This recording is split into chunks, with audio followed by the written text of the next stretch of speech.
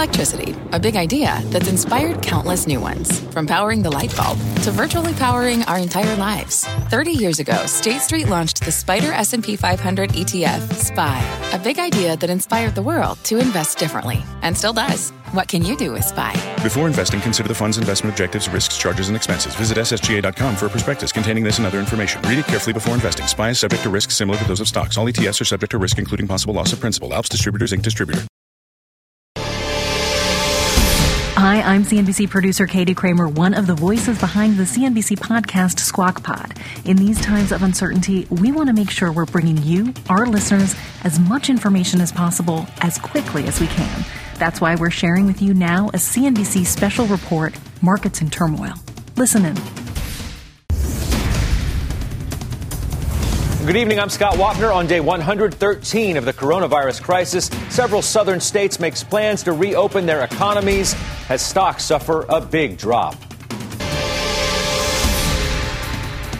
Stocks kicking off the week in the red. Stocks slide. Something's broken in the market. Uncertainty in many areas, but mostly in oil, lead to the drop. Reopening our economy today would backfire on us. But the biggest question for the market and the country remains, when will it be time to go back to work? This CNBC special report, Markets in Turmoil, starts right now. Here's Scott Wapner. Good to have you with us on this Monday night. Let's get our first look now at futures tonight. Take you right to the board. We would be higher across the board now. Dow would be higher by about 97 points. S&P and NASDAQ also in the green in what is a thin and very early trade. This comes after an historic plunge in oil. The cost to have a barrel of oil delivered in May falling into negative territory today for the first time ever. That move raised concerns about the economic damage being caused by the virus, and stocks sold off as a result. The Dow falling nearly 600 points. The S&P 500 and NASDAQ were off more than 1%. Since March 23rd, though, the Dow is up 23%, 24% for the NASDAQ, 22% for the S&P. Among the leaders, Amazon up 30%, Alphabet 18%, 27% for Microsoft. But there's still a lot of uncertainty in this market beyond those names. Mike Santoli is with us live. Mike, it's good to have you with us. And those tech names that we just mentioned, those marquee ones, you wonder if they're masking the underlying weakness in a good part of the market. Yeah, there's no doubt that they're doing more than their share, Scott, to support the overall indexes. In a way, it's a very similar story to when the market was making new highs in January and February. People complained about how it was a relatively narrow market. It's been the case again in this last little stretch. I think in one way, perhaps it's concerning that it is on a relatively narrow base that the market has made at least this latest leg of this recovery rally. But on the other hand, it also, there's an underlying rationale to it, which is, the market is not, deluding itself, so to speak, into thinking that people are going to be going out and shopping and buying cars and doing all those sort of traditional economically sensitive activities anytime in the foreseeable future. But they do want to essentially respond to the fact that stocks were down a lot. They were oversold. A lot of investors panicked, and you had a very much a straight down crash market that now has bounced. And so they're hewing to those names that seem like they have some financial stability and resiliency. So to me, that's a little bit of the split message of this market, and also raises the question of how much is going to be left in those big growth stocks to really keep things going at a moment when the market has seemed like it's gone a little flat in the last week or so. What do you say to those people who say to you, how can the market be where it is? The economy is terrible. We just mentioned this historic plunge in crude prices today, and yet the market, for all intents and purposes, hanging in there pretty well. I would say there's sort of a multi-part answer. The first is the S&P 500 went down 35% in a straight line in a month's time. That does account for a certain amount of economic pain that was sort of front-loaded into market prices. Now, we're not that far off the all-time high, so maybe it didn't register enough damage in equity prices. But the other part of it is, if you look over the span of history, stocks do best when things are going from really bad to less bad. And it seemed to me like with all the Fed stimulus and all the Treasury fiscal response that we've gotten into this market, that investors have rushed to that point where they're essentially trying to be positioned for that phase when things get less bad. And obviously, we don't know if the market's going to be correct in this call, but that to me explains a lot of the underlying action. Mike, we appreciate it as always. That's Mike Santoli joining us tonight. The former FDA Commissioner, Dr. Scott Gottlieb, is with us once again this evening. Dr. Gottlieb, it's nice to see you. Thanks a lot. Let's get right to the headlines. Georgia's governor saying today that state will start reopening this Friday. Gyms, fitness centers, bowling alleys, body art studios, barbers, cosmetologists, hair designers, nail salons, massage therapists. Is this a good idea? Well, it might not be the way I would prioritize reopening businesses within a state. I think it's important that every state, have discretion to make decisions about when they start reopening the economy. I think most states should be looking to try to do that starting in May, and some states are going to be look to do it much later in May. The hard-hit states in the Northeast, the Mid-Atlantic region, probably the Pacific Northwest. But there will be some rural states that haven't had a lot of cases that will look to start reopening activity in early May.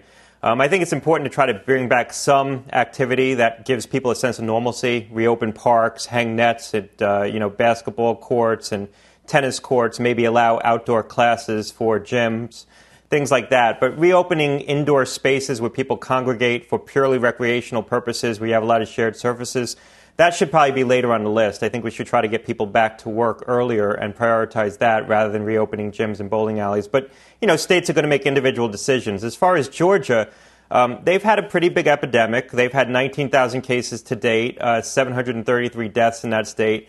They're in the bottom 10 of states in terms of testing. And so one of the things that the governor said today was that they wanted to significantly ramp their testing capability. They do have a long way to go to get testing up in that state because they are testing. Right now, they've tested about 0.8% of the state, which ranks them in the bottom 10 of states in the country. If you were a resident of the state of Georgia this evening, would you go to any of the businesses that I mentioned to you this coming Friday or thereafter? Even on Monday, they're going to continue opening other places, including restaurants and theaters and private clubs. Well, you shouldn't tempt me about when I would go get a haircut if I had the option. But I think spaces where people congregate indoors for purely recreational activities probably should be things that open later. So indoor gyms, bowling alleys, things like that, movie theaters. I think you want to prioritize those second and try to get people back at work first and reintroduce work and make sure you can do that safely. You do want to introduce some social activities, and I think a lot of things can be moved outside. So you can have, gym classes outside. You can try to hold religious services outside. I think we should be looking to do that, allow religious services to resume with proper social distancing held outside. I think that there's opportunities to do that. Again, I wouldn't be looking to resume these activities until the beginning of May. We're still in an epidemic here in this country. We still haven't seen sustained reductions over the course of the nation as a whole, especially the places that have been hot spots. And so I think we need to start seeing sustained reductions, real reductions in hospitalizations before we can start making decisions on a wide basis to start resuming, some element of normal activity here. There was another interesting story this evening, according to USC and the Los Angeles Department of Public Health, that the outbreak in Los Angeles County could be up to 55 times higher than previously reported. What do you make of that? Well, these were serology tests that look at exposure to the infection based on people's production of antibodies. So when you're exposed to the infection, you would produce antibodies. And they estimated that anywhere between 2 and about 5% of people that were tested had antibodies and had been exposed to the infection. I think that there were a lot of things that we need to look at very carefully about this particular survey. One is the question of how people were enrolled in it and whether it was truly a representative sample. The other is the test itself. They assumed a specificity, an accuracy of 99.5%, I believe, on this test. That would be higher than any serology test on the market. Most of the serology tests have a specificity of about 95%. And the reason why that matters is when you have a test that isn't completely accurate, probing for a low probability event, and that low probability event being having antibodies to the coronavirus, the error gets magnified. And anywhere from 25 to 50% of your results could be wrong if you have a low specificity test of, let's say, 95%. And so assuming the specificity of this test was more in line with what we're seeing in the market and not the super high specificity that they assumed, the super high reliability that they were assuming, that would really push the results down substantially, and so would make those results really inconclusive. So I think you need to look very carefully at this. What we really need is widespread serology tests done on a broader basis with tests that have been verified by the Food and Drug Administration so we understand exactly what their sensitivity and specificity is. We don't have that yet, and so I think that all the tests that are coming out right now, they're informative, certainly, but I don't think we can draw broad conclusions based on them. You said that we currently have a, quote, loose national strategy when it comes to testing.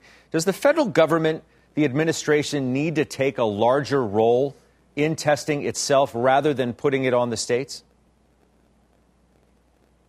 Well, they announced today that they're taking a larger role in trying to make testing equipment available to the states. And I think that's a wholly appropriate and timely position for the federal government to be taking, trying to make sure that there's testing supplies available to the states, looking to use the muscle of the federal government to try to instigate more manufacturing of low commodity items that have come into short supply, and really are limiting the ability of states to conduct testing.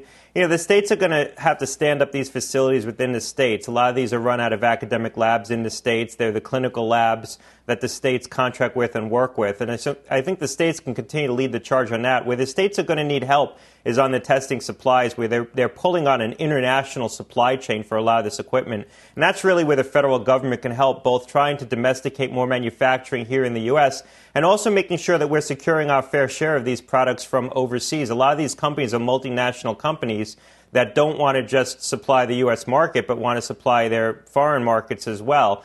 But, if they're primarily a U.S. customer and they're U.S. domiciled businesses, I think they need to accommodate the U.S. customers as well, and maybe even prioritize the U.S. customers. And that's someplace where the federal government could be helpful. And finally, Dr. Gottlieb, we'll bring it full circle, talk about the reopen. Do you think businesses are prepared to reopen? You have a long list of things you tweeted today of guidelines, essentially, that businesses should follow to reopen safely. Right, and I wrote a piece in the Wall Street Journal today outlining some of the things businesses, I think, should be thinking about. I think businesses are starting to put these plans in place, but I would encourage all businesses to start doing this right now, because it's going to take time to try to get good plans in place in terms of how to return workers to jobs safely and what measures to put in place in the workplace. Some of that might take some advanced planning. You're going to have to purchase certain equipment. So I think it behooves most businesses to start thinking about that right now. And you're going to see the governors roll out their plans, their state plans, in the coming week or two about how they plan to approach reopening. And that's going to be a pretty important guide to businesses. So it behooves businesses to start thinking about that now. Dr. Gottlieb, we appreciate it as always. We'll see you again soon. That's Dr. Scott Gottlieb joining us. Over the weekend, more protests popped up across the nation, calling for an immediate end to states' shelter-in-place orders. Here's what New Jersey Governor Phil Murphy said about reopening his economy too soon. Reopening our economy today would backfire on us in two respects: a large spike in COVID-19 cases and no customers at our stores because people are still fearful for their health and that of their kids and families. With us now is the former U.S. Senator and former Governor of New Hampshire, Judd Gregg. Governor, it's good to have you on the program. Thank you for being here. Thank you, Scott. Happy to be here. What do you make of the protests we're seeing in certain parts of the country? I think it's people's natural frustration. They want to do something. They want to get out and express themselves. But I think the governor of New Jersey has it right. I mean, if you move too early, it really ends up being a cut off your nose to spite your face exercise, because you can just simply aggravate the spread of the virus. So my view is that this is a decision that governors need to make. That needs to be made in the context of each state. Every state's different. New Hampshire's a heck of a lot different than New Jersey or New York.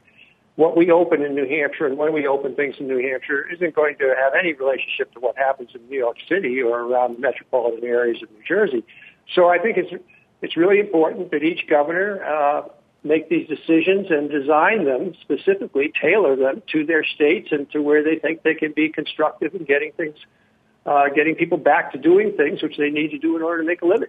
Dr. Gottlieb, whom we just spoke with, seemed to suggest that Georgia's governor was moving too fast. They're going to begin opening their economy this Friday with As I mentioned earlier, fitness centers and bowling alleys, among other things, to be followed by restaurants a few days later. Is that a mistake? Well, it's the governor's decision. I am a huge fan of Dr. Gottlieb and Dr. Fauci, and I would be more inclined to accept their thoughts on this as the health experts. But really, governors make these decisions, and they pay the price for making a bad decision. My view, personally, is that you don't need to start opening recreational activity yet, that you need to focus on activity that creates economic movement for people, but not necessarily causes people to gather together. You know, this whole event has been very bifurcated. There are a lot of people in this country who can stay at home and work at home, and most of them have higher levels of education. They can use computers. They can do their jobs from home. It's the people who have to physically go out and work that are in trouble. And there are certain physical jobs that you can do that don't involve mass congregation. For example, construction, in many instances, isn't going to involve a concentration of people. But there are other physical things like running a football game or running a bowling alley, I would think, that would cause people to gather too quickly when the virus is still very virulent. Governor Gregg, it's great to have your insights. We'll talk to you again soon. I appreciate your time this evening. Thank you, Scott. That is Judd Gregg. He is the former senator and governor of the state of New Hampshire. A lot more ahead on this CNBC special report, Markets in Turmoil. For me to stay home and do nothing, it's just crazy. Next tonight, how one chef who has lost so much to the virus is fighting back. Plus, your questions for our financial advisors. Tonight, a special program dedicated to your goals, your fears, and your problems in the midst of this unprecedented market volatility. Before the break, photos from around the country on day 113 of the coronavirus crisis.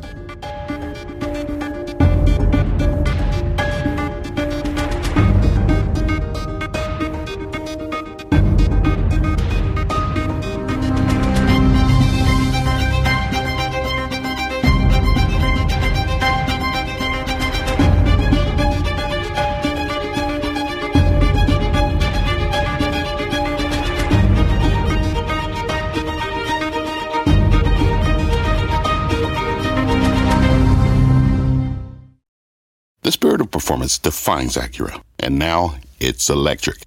Introducing the all-electric ZDX, Acura's most powerful SUV yet. While what powers their cars may change, the energy that makes Acura never will. Crafted using the same formula that brought them electrified supercars and multiple IMSA championships, the ZDX has track-tested performance that packs an energy all its own. With a premium Bang & Olufsen sound system and up to 313-mile range on a single charge, and a Type S variant with an estimated 500 horsepower, the ZDX is everything they said electric could never be. It was built with the driver in mind, just like Acura's been doing since the beginning. We could talk all day, but the only way to experience this electric performance is to drive it yourself. Unlock the energy and order yours at Acura.com. Healthy returns. CNBC's virtual summit is May 12th. For more information and to register, go to cnbcevents.com/healthyreturns.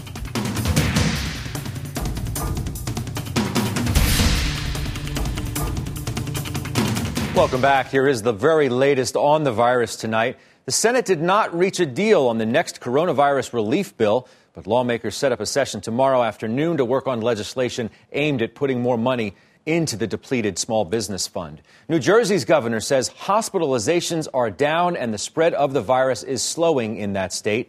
New Jersey does have the second most cases in the country, behind New York. And a survey by the National Restaurant Association says the industry has lost 2/3 of its workers, or 8 million people.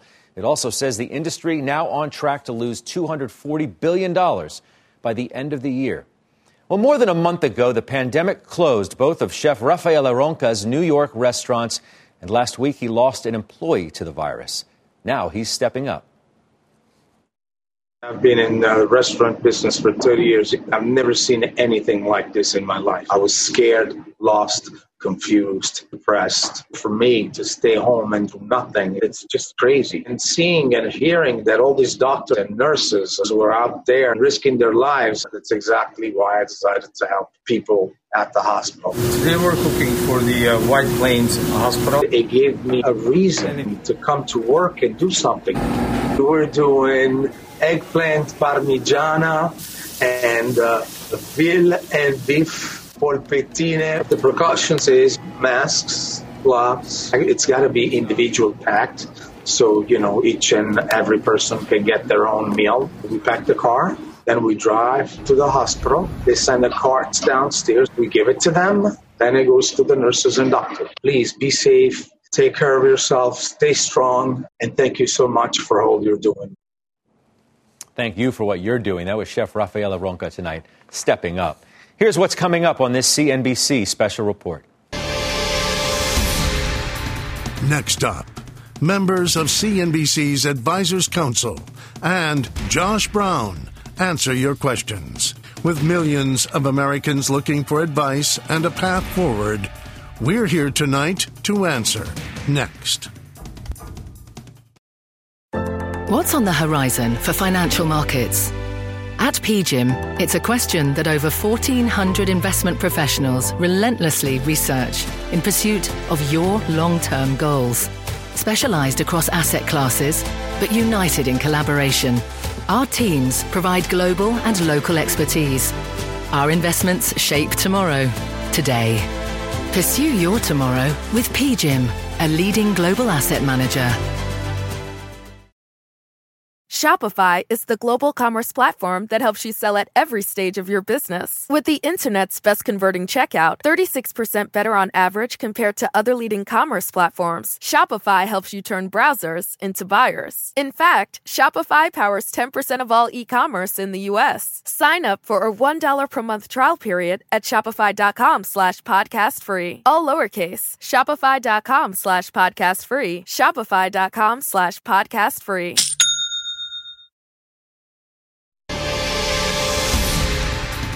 Coronavirus fears continue to spook the market. Truly a history-making week on Wall Street. Extending its losses from a 1,000-point drop on Monday. Daily point drops, they were big and they were severe. It could throw the United States into a recession. The noise is everywhere. The volatility is enough to baffle even veteran traders with nerves of steel. Americans are facing something we've never faced before.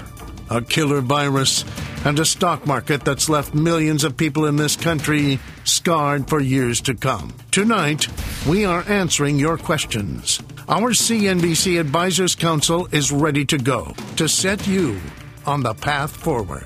Once again, here's Scott Wapner. So good to have you with us this evening. Americans have a lot of questions about their money tonight, and we're here to answer as many of them as we can. Josh Brown is a halftime report contributor. He's the CEO of Ritholtz Wealth Management. Josh, it's good to have you here this evening. I'm glad we're doing this, and I'm wondering, through your own eyes, what are you hearing from your clients? What are the challenges that you're facing as an advisor?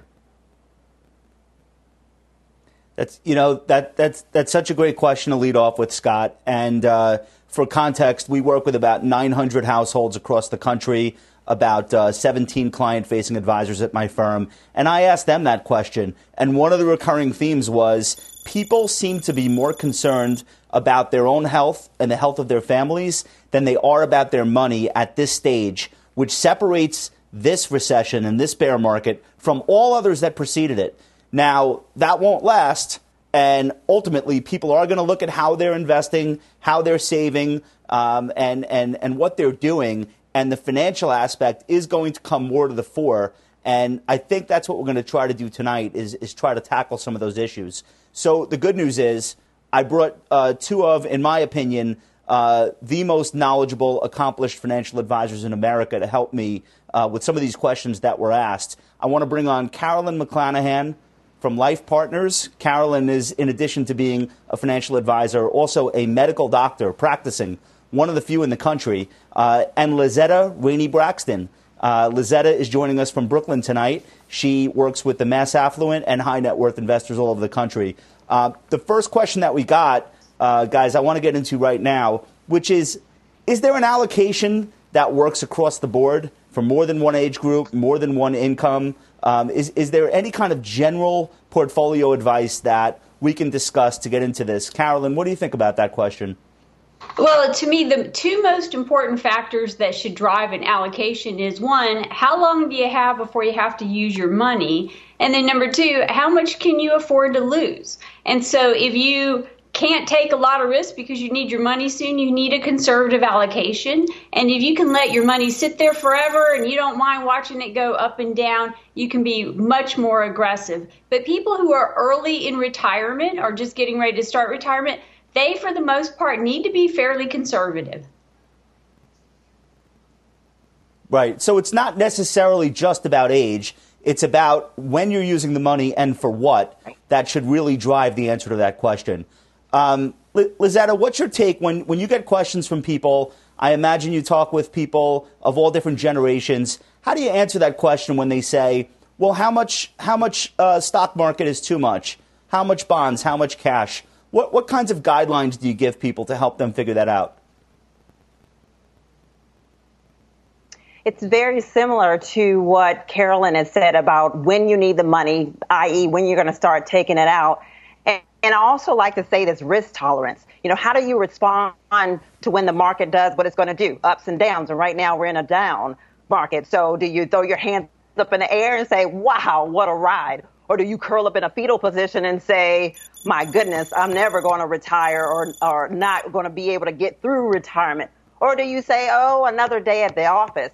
So that range of how you respond when you hear the news gives you an indication of how much you can really handle what we say risk, i.e. how much you can handle in stocks. So I like to marry that with their timeline, what their goals are, and really can they stomach this ups and downs? And sometimes, you know, there's software that helps that, and sometimes it's just the question, you know, will you be able to sleep tonight in the next couple of weeks, in the next few months, in the next couple of years, waiting for the stock market to rebound. So I want to hear intimately what they feel about it as well. Yeah, so that's such an important aspect of it. You know, people talk in terms of what's the optimal portfolio, but an optimal portfolio lives on software. We have to live with these portfolios in real life. And sometimes what's an optimal allocation is not livable for the person that's actually going through that experience. Carolyn, what do you say to this idea that risk tolerance is a moving target? Meaning, in the middle of a month like March, with the S&P 500 in the midst of a historic decline, people all of a sudden might answer risk tolerance questions with, well, I'm a very conservative investor, it turns out. But then fast forward, the market has a 3-year return of 10% a year. All of a sudden, people's risk tolerance get amped up. How do you address that? Oh, it definitely changes. And so one way that we like to address it is we put portfolio losses in the realm of what's the real money that they would lose. Let's say somebody has $1 million portfolio. If you say, are you okay losing 12%? And they go, oh, that's fine. I can do that. But when you say, well, that's $120,000, they're like, that's a lot of money. And so we hammer in, especially when times are good, we hammer in how much they have the potential to lose and can they stomach that. And one other way that we help them prepare, people who are actually living on their money, we make certain that they have at least 5 years of cash flow in fixed income so that when the market goes haywire, we can say to them, and it makes them feel so much better too, that you don't have to worry about this. You have at least 5 years of cash flow going forward, and then that prepares them for times like these. Lizetta, I want to get into one of the more technical questions. I'm gonna read directly from a viewer. Started our Roth conversion strategy this year, retired and 58 years old, converting up to 24% until required minimum distributions. That sounds like it's a strategy to enable the children to inherit that IRA on a tax-free basis, front load the taxes now. Is that the type of thing that people should do when the market's fallen, the tax impact is less? Should they look at a strategy like that to lessen the burden on whomever might inherit those assets later?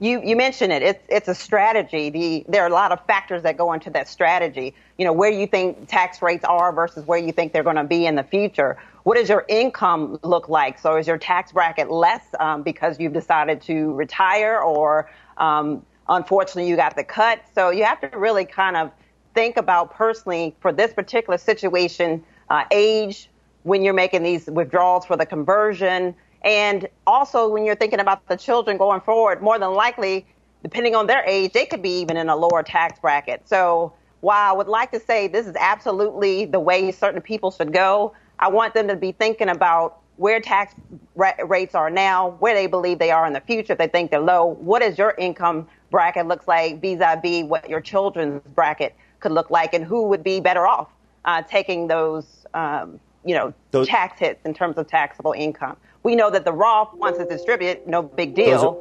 The taxes have already been paid, and I guess that's one of the angles they're looking at. Those are absolutely the important considerations. Carolyn, here's somebody with a 401k question. I can't pick and choose stocks. Any advice on funds would be great. How do you broach that topic? Someone trying to figure out what they're doing inside of a 401k. Well, it's really important first to make sure that you have a great 401k that has low-cost funds, a lot of passive funds, index funds that have very, very low fees. If your funds don't have low fees, talk to your employer, make sure that they start getting funds that do have low fees. And it's important to make sure you're diversified. So if you don't have a lot of money, it makes it hard to diversify. Your fund probably has what's called a life cycle fund that may be a wise choice to use. And as you get more money, that's when it's really important for you to determine what's the right allocation for you, and then use low-cost funds within the 401k to meet that allocation. It's great advice. I'm going to throw it back to Scott. We have so much more to come. Stick around, Scott. Where are we going next? Well, it was a timely conversation you were having, Josh, and our guest tonight. Thank you. More of your questions are coming up next, plus the big changes in 401k rules due to the virus. Before the break, though, images from around the world on the 113th day of this pandemic.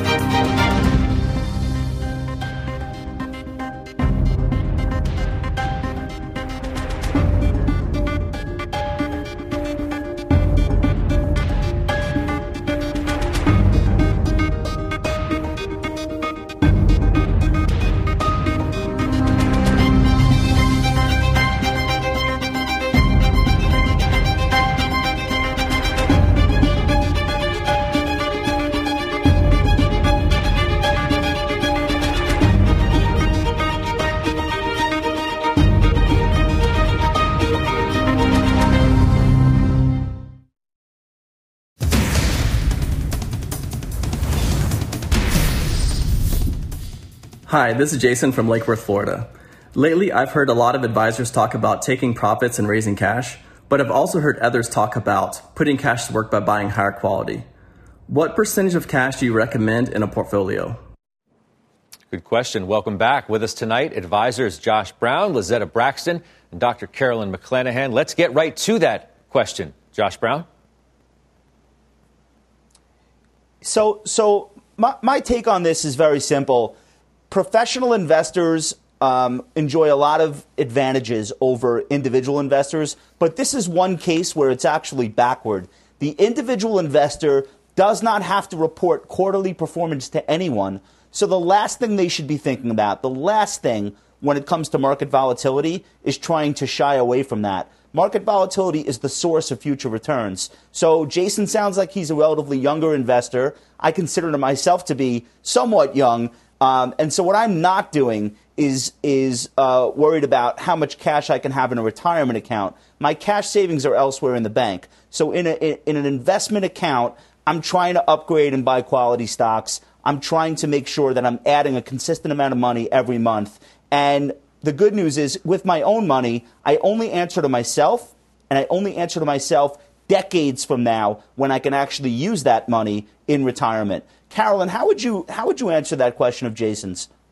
Oh, so you're spot on. To me, cash is for savings accounts, and in your investment accounts, you should have an investment policy. Jason being young, I bet he has the wherewithal that he could take a lot of risk, and so his stock allocation should be high. And right now, every bit of savings that he has should probably be going to his stock allocation. So people should not be sitting on cash in their investment account. When an older person has an investment account and they're using monthly withdrawals, that's about the only time you would have cash in there. You would have enough to meet the withdrawals that they have to take throughout the year.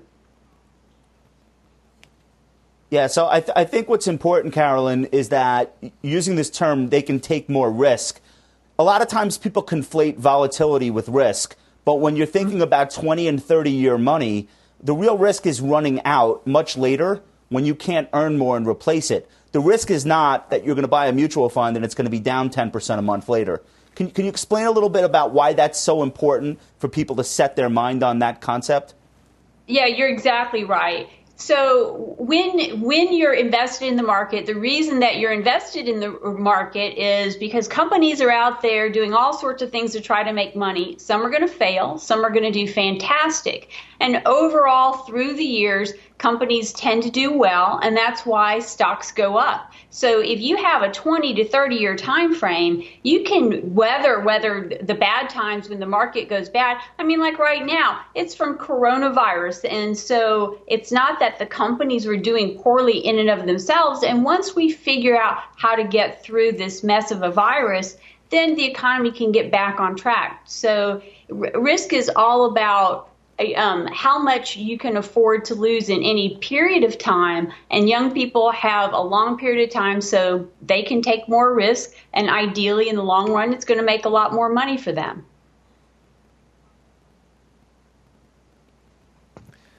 Well, we also have our own personal finance guru with us tonight, Sharon Epperson, with us to explain some recent changes in 401k plans. Sharon, good evening. Good evening, Scott. There have been some major changes to retirement accounts based on the CARES Act, and there are a couple to keep in mind. One impacts retirees by waiving required minimum distributions or RMDs for this year. Now, typically, when you're in your 70s, you're required to take a certain amount out of your 401k or your IRA as an RMD every year. Now you get a break. You don't have to take that money out until 2021. The other provisions deal with 401k loans and withdrawals, raising the loan limit and actually making distributions penalty free. But these 401k changes aren't automatic. It is up to your employer to put these changes into practice. If you want to take out a 401k loan, you can now borrow up to $100,000 or 100% of the balance, whatever is less there. And the previous loan amount was $50,000, and you can defer payments for up to 1 year. But you have to keep in mind here that many plans will let you pay back the loan within 5 years. But if you lose your job, that money is going to have to be paid back a lot faster.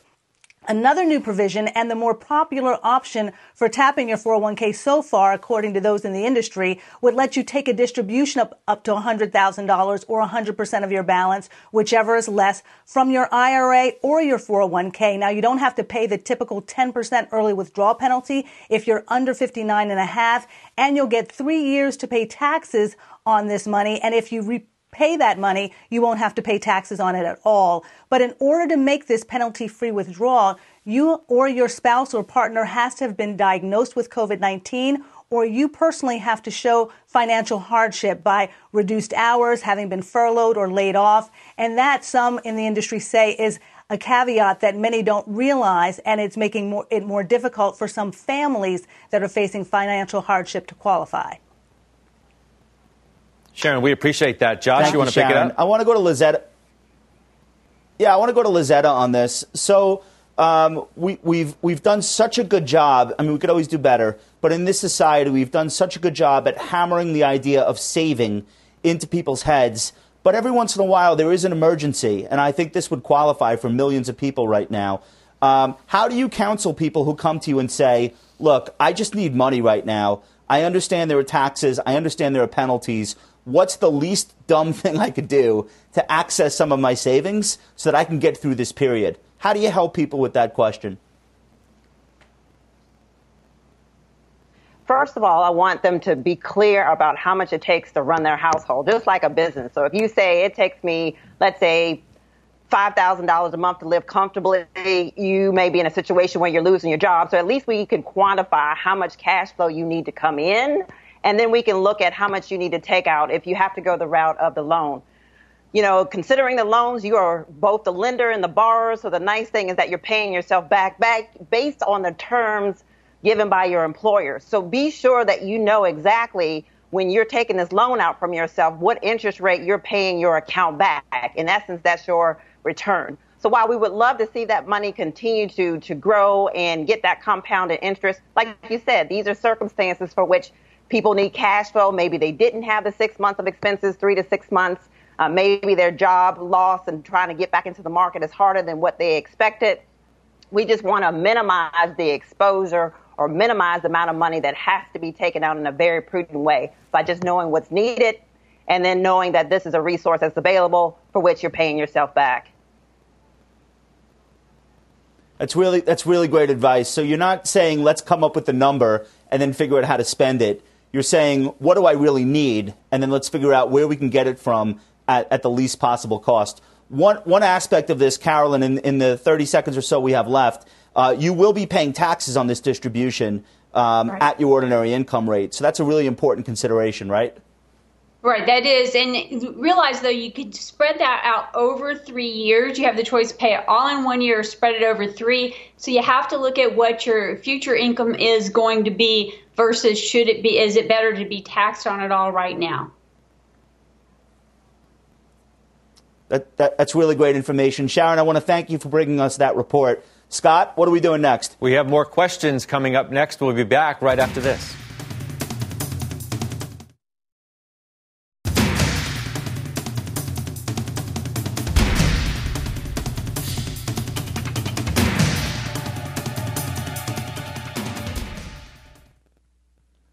All right, welcome back. We got a question from a viewer asking, how should an investor measure success? Let's say over 1 year or 5 years, when they're investing on their own or if they're using a fiduciary. So for simplicity, perhaps a high-risk tolerance young investor or a low-risk tolerance older investor. What are the right ways to say, I'm doing a good job, my portfolio and my financial plan are coming along nicely, and how do you know when you're behind? Lizetta, how do you answer that question? Particularly now, the nice thing with my clients, I'm able to say, look, see how your financial plan is at work for you in good times and in bad times. So does it pass the test of your financial plan as you're working with this financial planner over years? The other piece is what are your goals? So if we're measuring kind of what you want to have during retirement, running the projections as well, are you able to set that money aside and stay on track? As an example, whether it be college funds that are invested in a 529 plan or if it's in your retirement account. The key is making sure we're monitoring cash flows, putting into your goals, and then monitoring, checking to see how we're coming along the way. So are you giving people a probability of success in, let's say, percentage terms in order to give them that assurance? And is that helpful to keep them away from looking at day-to-day market fluctuation, for example? Well, that was a lob pass as a financial planner. You know, one of the tools that we like a lot is Monte Carlo simulations, just to kind of give thousands of scenarios of what possibly can happen to give the range of best case, worst case scenario. And that's what the beauty of technology will do for you if you understand what's behind these numbers and be able to articulate what this means to you as an everyday person. So yes, I use those tools. They're very common for financial planners, and we study the thinking, the thought leadership behind the tools that we use and be able to explain that to clients so they feel empowered as well with their own money. Carolyn, how do you help people gauge how well you're doing for them as their fiduciary? What are some of the signposts along the way that you can point to and say to someone, this is going well, and here's how we know? Well, the number one thing we do for our clients every year is we review how much money they're actually spending, because the most the biggest predictor of whether you're going to run out of money is how much you're spending. It's not going to be your investment return. And so making certain that people are spending what they think they're spending. And then we do projections based on how much they have at that moment and how much they're spending, what it looks like in the future. And what's been really fun this time, well, if anything's fun this time around going around in this crazy world, is that we're doing projections now for clients in retirement. And even given the whole market upheaval, we're able to show them that, hey, we've already baked market upheavals into your portfolio and you're still doing fine. And we're encouraging them to keep spending. It's people who have the money that are going to rescue the economy. And so people who are doing fine need to unfreeze. And we show them that they can do that. And I think you can't get any more successful than that, knowing that you can keep living the life that you've been living. So this is my final question, and this one actually comes directly from me. And it's a question that I'm talking with financial advisors about all over the country. And I'd like to get with both of you on this.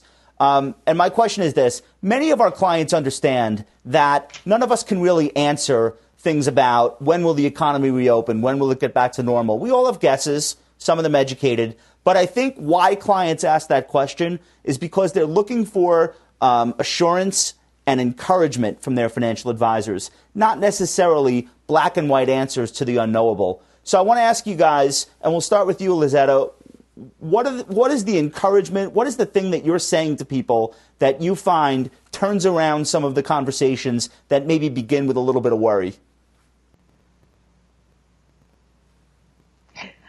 So I show them a slide that pretty much shows, over the say century, 100 years or so, we've had more expansions than we had recessions.